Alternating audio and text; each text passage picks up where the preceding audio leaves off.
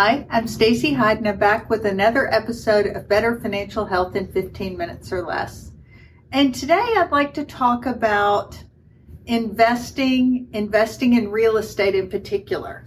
I was speaking with a young client, husband and wife, have one child, both have very solid careers, good earners, good savers, and they felt that they should be doing something more than what they were doing. So I wanted to sort of share here in general terms kind of what I think are sort of the core things that people need to be doing to make sure that they are on the right track, because that's the question I get a lot from our younger clients and the people that we work with at workplaces. And so I would say if you're in your 20s or 30s and you're saving, particularly in your 20s, if you can save 15% into your employer's retirement plan, I don't care how much the employer's putting in, if you put in 15%, you're setting yourself up so well, because those early contributions have the most time to compound. So those are the most valuable contributions you can make. But then life happens. You start a family. You start having to pay daycare. I actually said the words that they had a great deal on daycare because they were paying less than $1,000 a month. So I recognize that that's a huge car payment or even a big chunk of rent if people are renting. So I recognize the realities of that. So in their case, I said, if you can each do 10%, then that will continue, and they're each getting 5% from their employer. So that's still 15% going in. And they've been doing it for a while. And they had some savings. And I'm a big proponent of having about, $25,000 is kind of ideal. Most people can't start there. They'd sold a home. But if you have some savings and you can keep that, that is your Murphy's Law prevention fund. So things break around the house. A roof leaks, a hot water heater decides to give up the ghost, your refrigerator all of a sudden is not cooling. The issue we had one Thanksgiving, our oven stopped working. So I went to a Best Buy Black Friday sale and bought ovens. So it's something that happens as a homeowner, and you have to be prepared for that. And having some extra cash sitting there really helps with that. And then purchasing, if you have more cash than that, then you may want to purchase some broad-based index funds. Yes, it can be fun to bet on individual stocks, but that's really what you're doing when you're buying individual stocks.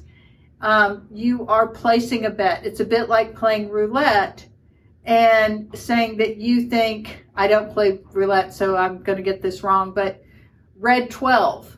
And if it lands on anything else, you lose. If it lands on that, you win big, but the odds are not in your favor. Whereas if you own broad U.S. stocks, some small company U.S. stocks in an index fund, international stocks, little emerging market stocks, maybe a fixed income type index fund, you're going to set yourself up for success. It's going to be boring. It's not going to be exciting. There's going to be some great years. There's going to be some okay years. There's going to be some bad years. But overall, you're going to be fine, and you're not going to have to focus on that because you're going to be broadly diversified, and time will be your friend. The younger you are, the more time is your friend. And then I know people start to think, well, I should get into rental real estate. I'm not sure why that's popping back up again. It could be because you're seeing that there's been quite a few articles published in the Wall Street Journal and Forbes and places like that talk about how it's better to rent right now than buy. Well, that also means that if you buy, the cost of buying, the home prices are so high, add on higher mortgage cost, that the rent that you would pay is less than what your mortgage would pay, plus you don't have the risks side there. So if you're a landlord and you're renting, you're likely going to be getting back less in rent than what your payment is. That is not a good investment. So I think you should take the easy route because you're in this time of life and career where your career is likely very busy. You're moving up, hopefully rapidly. You're starting a family. You've got a lot of balls in the air.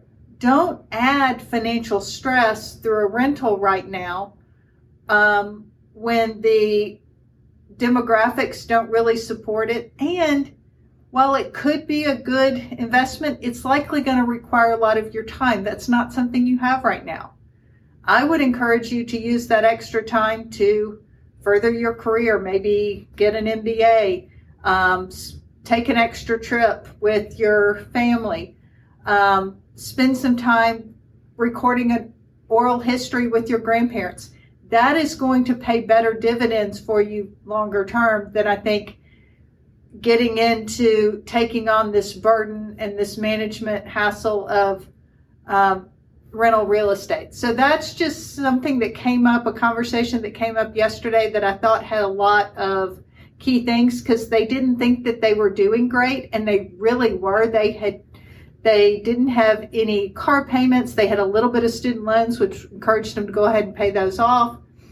And they were well on their way with their basic financial management to being successful, but because they weren't doing anything special, they felt like they weren't. And so what my takeaway for the folks listening to this is it's the boring stuff done consistently that leads to outrageous results.